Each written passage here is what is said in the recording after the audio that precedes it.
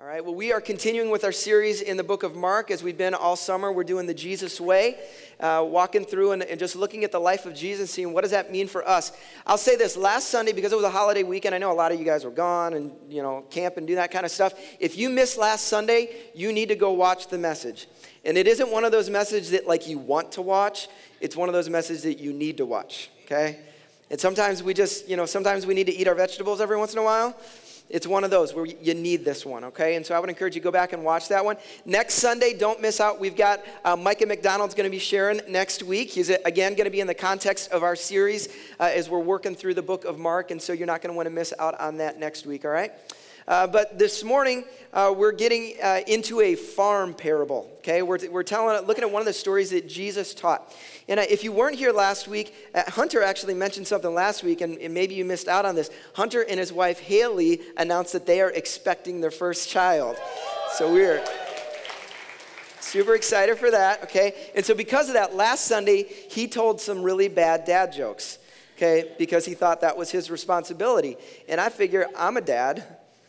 That should be my job too, okay? And so I pulled out my best farming jokes, okay? So this is either going to be awesome or the last time I tell jokes, okay?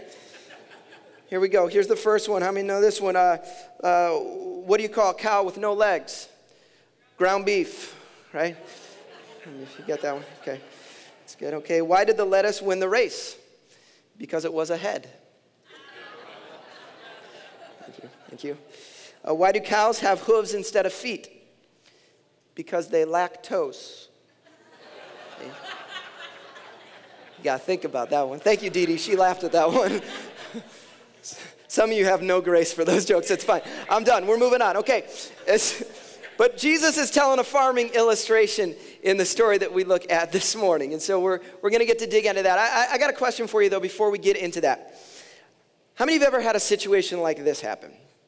Maybe there's somebody in your life. Maybe it's a really good friend. Maybe it's a parent. Maybe it's a child. Maybe it's a coworker. Maybe it's just somebody that you meet. And you pour yourself into them, right? You give your time. You're helping them. You're speaking into their life. You're encouraging them. Maybe financially you've helped them. You've done all this stuff for them, right? And then one day, they just walk away. And you feel like everything you just invested, you're like, are you kidding me? You ever had that happen before? I had this happen to me a couple years ago. There was somebody that was struggling at the church I was at, and they were in a rough season. I mean, it was kind of rough, like life and death kind of stuff. And I stepped in and was a part of that and helped them and invested. And I gave so much time. For like a year, I was pouring out, doing everything I could to get them in the right places, financially, all this kind of stuff. And one day, they went. My expectation, and maybe this is your expectation, when you pour in like that, you're waiting for like the really happy ending, like I did all this stuff and now their life is great, and then they're going to come and say, you're so great and you're the greatest person ever, and like that doesn't always happen, right? And in life, expectations are a big deal because most of our frustration in life is from an unmet expectation, where we expect one thing and we get something totally different. This is why Jesus tells this parable, okay? Because he's trying to help his followers have a proper expectation for what life is like and one of the things he's asking them to do, what the response is going to be like, all right? And so we're going to dig into this text this morning. So I think it's going to speak something to all of us as followers of Christ, but it's also going to challenge our hearts a little bit. And so I think he's got a word for all of us. If you got your Bibles, turn to Mark chapter 4. Mark chapter 4, beginning in verse 3. As always, I say this every week, you need to have a Bible in your hand, okay? Either get a Bible, pull your phone out with a Bible app, whatever it is. If you don't own one or you don't have one or you forget one on a Sunday, there's a table right at the back. You can borrow one of those. If you don't own one, take it. It's our gift to you. We want you to have a Bible, all right? Would you stand with me as we're going to read our text, though, this morning, Mark chapter 4, beginning in verse 3. Jesus is speaking here. He says this, "Listen, a farmer went out to sow his seed. As he was scattering the seed, some fell along the path, and the birds came and ate it up. Some fell on rocky places where it did not have much soil. It sprang up quickly because the soil was shallow.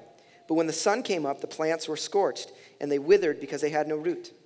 Other seed fell along thorns, which grew up and choked the plants, so that they did not bear grain. Still other seed fell on good soil. It came up, grew, and produced a crop, some multiplying 30, some 60, some 100 times. Then Jesus said, 'Whoever has ears to hear, let them hear. Let's pray. God, we thank you for this word, Lord. I pray that our hearts would be open to receive this, Lord. God, that we wouldn't just sit and listen to me jabber for 30 minutes, but God, that we would receive a word from you and it would change us. Pray that in your name. Everybody said, amen. You can be seated. If you missed last week we saw that Jesus was teaching and performing all these miracles, and he was receiving varied responses to his teaching. Not everybody was responding the same way, okay? And so it makes sense that Mark was the one that put this book together. Mark would include this parable immediately following the story that he just told about Jesus, all right? Because Jesus is, again, he's now teaching a big crowd. There's this big crowd of people, and it says that there's so many people surrounding him that what he does, he gets on a little boat and he pushes out away from the water so that the crowd is all on the shore, and he's out in the water teaching all of these people. And they're responding differently. And so he teaches this parable, but it says, just the next couple of verses, it says that the disciples pulled Jesus aside later on, and they ask him, like, what did that thing mean? Like, I have no idea what you just said. Anybody ever read the Bible and you thought that to yourself? Like, sometimes I wish I could just go ask Jesus. Like, Jesus, you want to explain this one to me? The good news is we have the Holy Spirit. That's what he's here for, okay? But he goes to Jesus and says, well, what is this thing about? And he begins to explain. He walks through this parable and tells him what every part means. He starts with this seed. Remember? The parable starts with this seed that's being thrown. And you're like, what is the seed? What are we talking about here, Jesus? And Jesus makes it clear that the seed is the word. The word, and the word for the word is this. It's logos. Logos, all right? Logos, this is a Greek word, and logos means this. In this specific instance, it's referring to this teaching about the kingdom, this teaching that Jesus is presenting about the kingdom of God and what it means. But as we look in Scripture, we recognize that this word logos actually has a grander view. And at times, it actually means Jesus himself. You're familiar with this in John chapter 1. John chapter 1, verse 1, it says this. It says, in the beginning was the word Logos, and the Logos was with God, and the Logos was God. It goes on in John 1, verse 14, and says this, the word Logos became flesh and made his dwelling among us. So in this passage, what does the word word mean? It's Jesus. It's Jesus. That's what this Logos is, Jesus himself. He is embodying this word. The word became flesh. And so when we're looking at this story, we recognize that this seed that is being sown into people's lives is the word about Jesus, and it is actually Jesus himself. How people receive this word, okay? And then we have the soil. Now the soil, Jesus doesn't say, well, the soil means this exactly, but I think it's very clear in this story when Jesus explains that the soil represents the heart of people, this core of a person that receives this seed, this word that comes into him, okay? So that's the basic. You just have to have an understanding about this, okay? And so some people refer this parable and they call it the parable of the sower. I think this is more accurately the parable of the soils, or the parable of the hearts, because that's really what we're getting at here with this story. And so what we're going to do is we're going to walk through these different soils and see what do they represent, and then what does this mean for us as followers of Christ, all right? If you got your notes, backside of your bulletin is where you can take notes on that. I encourage you to do that. Follow along with me. The first point in your notes is this. Hard heart. The first soil is the hard heart, okay? We're used to really clean. We live in Minnesota. You ever drive through, the cornfields in April before they're, well, not April because there's still snow on it in April. May or maybe June when there's no snow anymore, right? And they've planted, but you can't see anything, right? You see these beautiful green, these brown, nice clean brown dirt. They're not green yet. They're brown, right? Lots of brown dirt, and it looks nice and clean. That's not what Israel, for the most part, looks like. For the most part, Israel is a different type of terrain. And my guess is they weren't using big plows and things like that. Here's what it looked like when you would sow seed in Israel, okay? You have this picture here. See, this guy's got this satchel over his shoulder, okay? And what you would do is you would have this thing full of seed, and you would reach your hand in, and you would toss seed. You reach your hand in, you just walking up and down, tossing seed, okay? And what happens is when you do this, some of that seed lands on good soil, right? Some of it lands in a good place, but some of it lands in a place that doesn't allow it to grow, all right? And so we get here to verse 4. Look with me in your text. Verse 4 says this, as he was scattered, remember, tossed in this seed, some of it fell along the path, and the birds came and ate it up, okay? right, some of this stuff fell on a path. How many of you like to hike? Anybody like to hike out there? Okay, good. 3 of you. That's good. Okay, if you've ever hiked on a path, you recognize when you get on a walking path, there can be all this vegetation on either side, but right on the path, it's usually just dirt. Why? Because it just keeps getting beat down over and over. People keep walking on that thing. That soil gets compacted. And what happens if you toss a seed on top of that thing? It ain't getting down into the soil, right? It's just sitting right along the top. And so it can't get in the soil. So what happens? Birds come down and they fly into it, all right? And so Jesus said, some hearts are like this. It's hard. It's packed down, right? Look what it says in the passage where Jesus begins explaining this. Look what it says in verse 15. It says, some people are like seed along the path where the word is sown. As soon as they hear it, Satan comes and takes away the word that was sown in them. See, some hearts are that way. They're so hard that the seed of the Word of God can't actually get in and take root at all. It can't penetrate, right? And it makes sense. Jesus, remember that last week, if you were here last week, he was just interacting with these religious leaders. And what did he say? Their hearts are so hard that they can't even receive this word about me. They can't receive me because there's nothing they can do, right? And this is what Jesus is saying. Some people in your life, and you maybe know people like that in your life, their heart is so hard that no matter what they receive, it just is taken away. It's like it produces no fruit in their life. What I think is interesting is we're going to walk through this. You'll recognize the seed is the same in every situation. What changes is not the seed. It isn't the word. It isn't Jesus. None of that changes. It's the heart of the person receiving it that changes, okay? And so the first heart is hard, right? Second heart, though, is this. It's a shallow heart. It's a shallow heart. Like I said, I've been to Israel before, and it's rather rocky. And even the terrain, you might have soil there, but underneath the soil, just maybe an inch or two deep, you'll get to rock right away. And sometimes this is what will happen. You'll go out and you'll toss seed out onto this, and there'll be a little bit of soil there, right? And it might spring up. Look what it says in verse 5. It says, some fell on rocky places where it did not have much soil. It sprang up quickly because the soil was shallow. But when the sun came down, the plants were scorched, and they withered because they had no roots. This kind of thing can happen at times where the roots just can't get down deep enough, right? And when the sun comes up, it just doesn't have enough water, and it dies. And Jesus explains this in verse 16. And I think some of you will relate to this. You've seen this happen before. Others, like seeds sown on rocky places, hear the word and at once receive it with joy. I think one of the more painful things that I experience as a pastor is seeing that happen. Someone receive it with joy, because I see this happen. I'll see a person come down to the altar, tears on their face, because they're just moved and stirred in a moment, right? And they'll respond, and there's excitement. And maybe for a couple weeks or a couple months, I'll see them around. And then something happens. And suddenly they drop off the face of the planet, and they walk a totally different way. That initial excitement, that seed burst open, right? And it looks good, but there's no roots. Look what it says in verse 17. It says, but since they have no root, they last only a short time. When trouble or persecution comes because of the word, they quickly fall away, right? This can happen with people. They're excited, man. Oh, yeah, excited about this thing. But if there isn't roots, if they aren't dug deep into the Word of God, if they don't build a community of relationships that help encourage them, when the hard times come, they just say, forget this. I'm done. This is too much. I'm not ready for this one, right? Maybe you've seen that happen. It's possible that's happened in your life at some season, right? See, that's one of the different types. So I love the way the Message puts time. Sometimes the Message translation is kind of weird, but sometimes it's really awesome. And I love this translation in the book of Mark. It says this: when they first hear the word, they respond with great enthusiasm.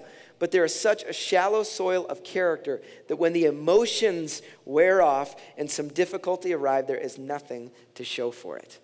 Right? This can happen. How many of you like to eat healthy? Any of you like to eat healthy?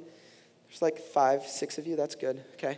The rest of us don't like to eat healthy. Like, it's not like it's super fun. I saw this quote. This is one of my favorite little cartoons. It said, don't forget, you are what you eat. I need to eat a skinny person. Okay.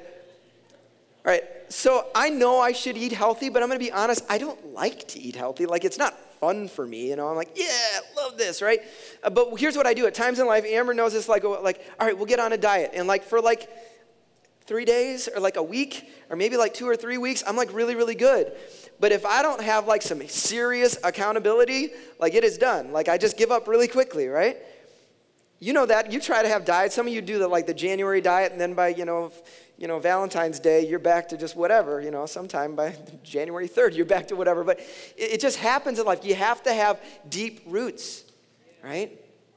And so some of the soils are just that way. They just don't last, okay? The next soil, though, he talks about is this. It represents the divided heart. The divided heart. Look what it says in verse 7. Verse 7 said, other seed fell among thorns, which grew up and choked the plants so that they did not bear grain. All right? See, the issue with this soil, listen, the issue with this soil, it wasn't an issue of receptivity. It wasn't an issue of roots. It was an issue of external influence. External things had begun to influence the life in a way that caused their heart to be divided, right? And that's something all of us have to be aware of. And Jesus explains this in verse 18. Look what it says. It says, still others, like seed sown among thorns, hear the word, but the worries of this life, the deceitfulness of wealth, and the desires for other things come in and choke the word, making it unfruitful.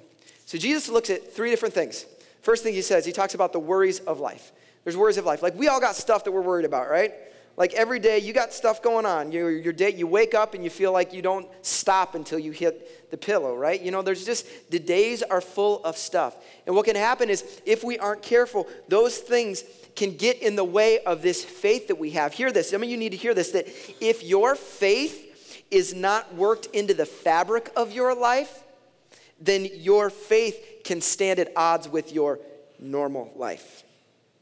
Here's what I mean. If your faith is relegated to a little box, like I go to church on Sunday, or I open my Bible and I read it for 2 minutes in the morning, or, when there's something really, really bad, then I go to my box, my faith box, right? If that's the case, then your faith is at odds with the rest of your life. Because I'm living my normal life over here, and then I got my faith box over here. See, that's called being concerned about the worries of life. That produces a divided heart. Faith is meant to be worked into the fabric in every situation, every day, every question, every concern that you have. No matter what you've got going on in your life, we work our faith into it so that we don't have a divided heart, but instead every area of our life becomes a part of that faith. That's what faith is supposed to look like. He said sometimes we have a divided heart because of worries. Another one is this. It's the deceitfulness of wealth. How many know money is a liar? Money's a liar. Like, we all get it. Like, some of you just like I do, you dream, oh, what if we won the lottery? Like, first I'd have to play the lottery to win the lottery. But, like, the dream, like, wouldn't it be great to just come a windfall of, like, $10 million? But we know, we hear the stories of the people who win the lottery, and their lives are no better. Why? Because you're just adding gasoline to whatever the problems of their life already are, right? Not only they have the means now to actually buy all the crazy stuff they probably shouldn't in the first place. See, this deceitfulness of wealth that, like, man, if I just had more, craving more. Remember, what does Jesus say? The love of money. It's this idea that, if I had more of this, it would solve my problem. See, that divides our heart. And this seed of God's word that is meant to grow and bear fruit, it's unfruitful because we're concerned about things we're not meant to be concerned about. The third thing is this, the desires for other things. I love how vague Jesus is in this one. The desire for other things. Because you could fill the blank in with pretty much anything in your life, right? All of us have things that are important to us, things that we wish we had. We all have different hobbies. We all have different interests. We have things that can take our attention, right? Some of you, you're interested in a relationship. Like, man, you're just desiring a man or a woman in your life. And that's a good desire, but sometimes that can cause a divided heart if he becomes unhealthy. For some of us, we want stuff. Maybe it's this desire for this car or this home or this clothing item or whatever. I don't know what it is. We all have desires. Maybe you collect things. I don't know, you collect baseball cards or bottle caps, whatever. You desire something. Or maybe you want praise. You like praise. You like people to tell you how awesome you are. Like, you just have this desire for praise, Or for some of you want a six-pack. I don't care if it's beer or abs. Like, it's things that we want, And they divide our hearts, okay? The result is that we don't have the fruitful lives God wants for us, right? His desire is that we would bear much fruit. That's what Jesus taught, that we would have lives that bear fruit. But if our hearts are divided, it doesn't happen. Fourth soil that we have here is the open heart. The open heart. And this one's pretty clear right away. You go to verse 20, Jesus explains this. He says, others, like seed sown on good soil, hear the word. They accept it, and it produces a crop, some 30, some 60, some 100 times what is sown. This is the part that's important. I think it's obvious. Yeah, there's good hearts. We receive the word. That's really good. These numbers are ridiculous. We don't get it, but these numbers are ridiculous. In their time, a good harvest would produce 6 to 8 times what was sown.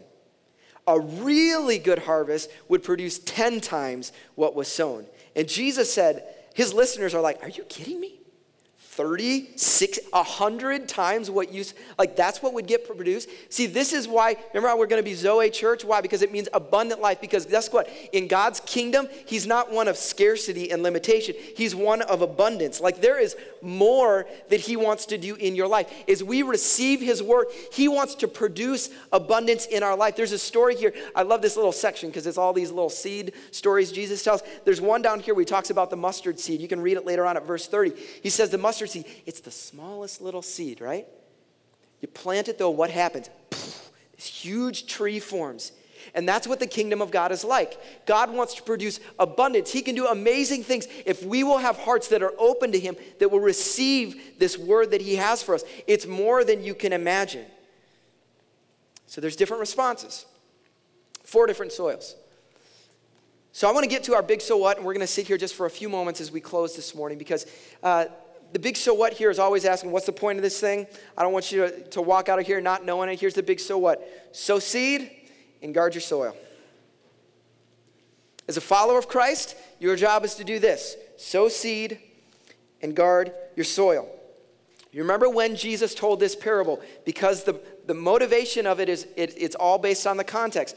Jesus was telling the parable because there were all of these people that were hearing the word, right?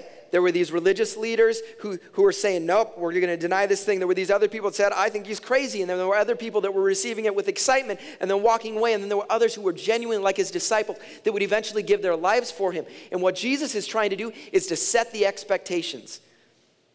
To set our expectations as followers of Christ. What is our job? Our job is to sow seed. We don't know what the results are going to be always, right? Like he's telling his disciples, listen, I'm about to send you out. You're going to share this word about me. You're going to share the hope of Jesus. And all of us in this room, hopefully the majority of us have experienced the life and the hope of Jesus. We've had our lives changed. And as followers, our call is to go share that word with other people, to speak the hope that we have in Christ to the world around us, to be a light to the world around us. That's what we've been called to do. And Jesus is just saying, hey, I just need to warn you. You need to have the proper expectation. Even in this story, only 25% fell on the good soil, right? He's telling all these other things. Listen, you're going to share this thing. Not everybody is going to receive it with the same joy that you have. You just need to be aware. Like, don't be surprised by this. Because we can pour our lives like I did with that guy for a year. Pour my life. But eventually I get frustrated, right? Because things don't turn out the way I want. And he's just saying, listen, you just got to be aware. It's not always going to turn out the way you want. It reminds me of what Jesus says in Matthew chapter 7. In Matthew 7, Jesus says this, enter through the narrow gate, for wide is the gate and broad is the road that leads to destruction, and many enter through it. But small is the gate and narrow the road that leads to life, and only a few find it. Right? We'd love to say everybody's going to come to faith. You don't get to determine that. Your calling is one thing. What? Sow seed. Sow seed. You don't know where the Spirit of God has been working. You don't know the heart that God has been preparing. There's a story here later on that Jesus says, he says the farmer goes out and he plants a seed. And day and night that seed's growing. And he doesn't know how it happens, but it does it. Why? Because God is at work all the time. He's at work in your family members. He's at work in your friends. And you don't know whose heart is ready to receive it. Your job is one thing. Sow seed. Sow seed. Sow seed. When you're on the job, sow seed. When you are in public, you are sowing seed. What are you sowing, right? Like I'm hyper aware of this. Amber and I are hyper aware of this because as pastors, we know that eyes are on us all the time. You know, there's times when, when we've walked through a store, and we've been frustrated with our children or something, and then we walk by somebody from church and we're like, well, I'm really glad I just didn't spank my child in public, You know what I'm saying? Like, we're aware because that, but guess what? Every one of us at every moment, if you profess faith in Christ, you are sowing seed one way or another. What kind of seed are you sowing? Are you demonstrating the love and the grace and the hope of Jesus Christ? That's our call.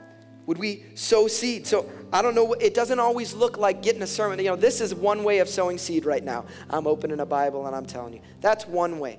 And sometimes that's what God is calling you to do, to open the word and to speak that way. But for other times, it may not be that. It may simply be in sharing a cup of cold water with someone. You remember how Jesus talked about that? You do that in my name, right? And maybe just loving on someone, sharing your time with someone. Maybe that's all it is. Maybe it's as simple as making an invitation, inviting someone to come here on a Sunday morning to hear the word. Maybe that's a step for you to take. I don't know what it is, but I believe that God wants to use every one of us just to be faithful, that we would consistently sow seed, but it's more than just that. And actually, before I get there, I want to say one last thing. Sowing seed is a faithfulness issue. It's not a results issue. And some of you need to set yourself free a little bit. Because I think for me, if I don't succeed, we live in America and it's all about results. And the fact is, when you get to heaven, God isn't just simply going to say, man, you pulled off so much stuff. That's crazy. What's he want to say?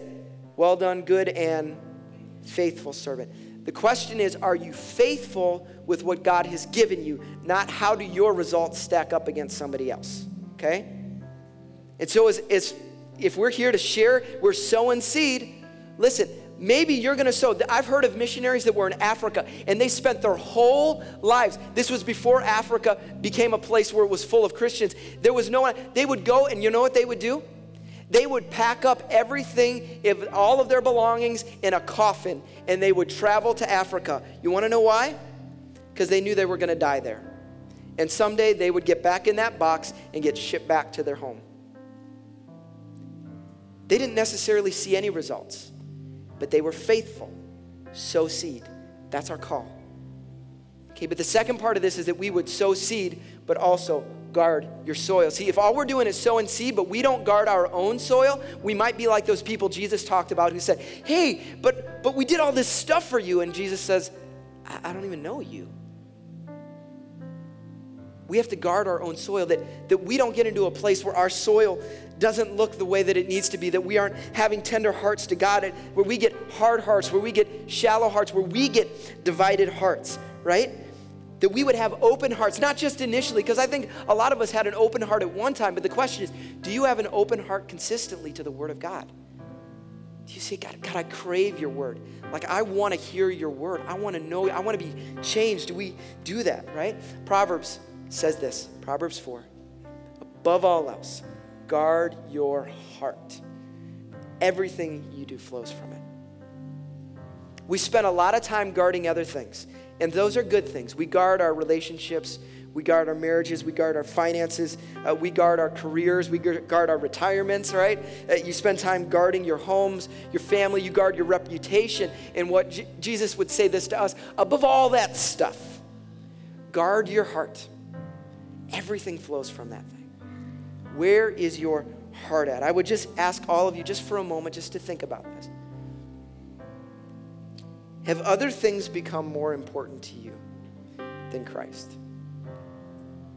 Do you have a divided heart? He's not woven into your life. He's been relegated to a box. Have your roots never grown past the initial emotionalism? You had that initial spike of excitement, but it just stopped, right? You have a shallow heart.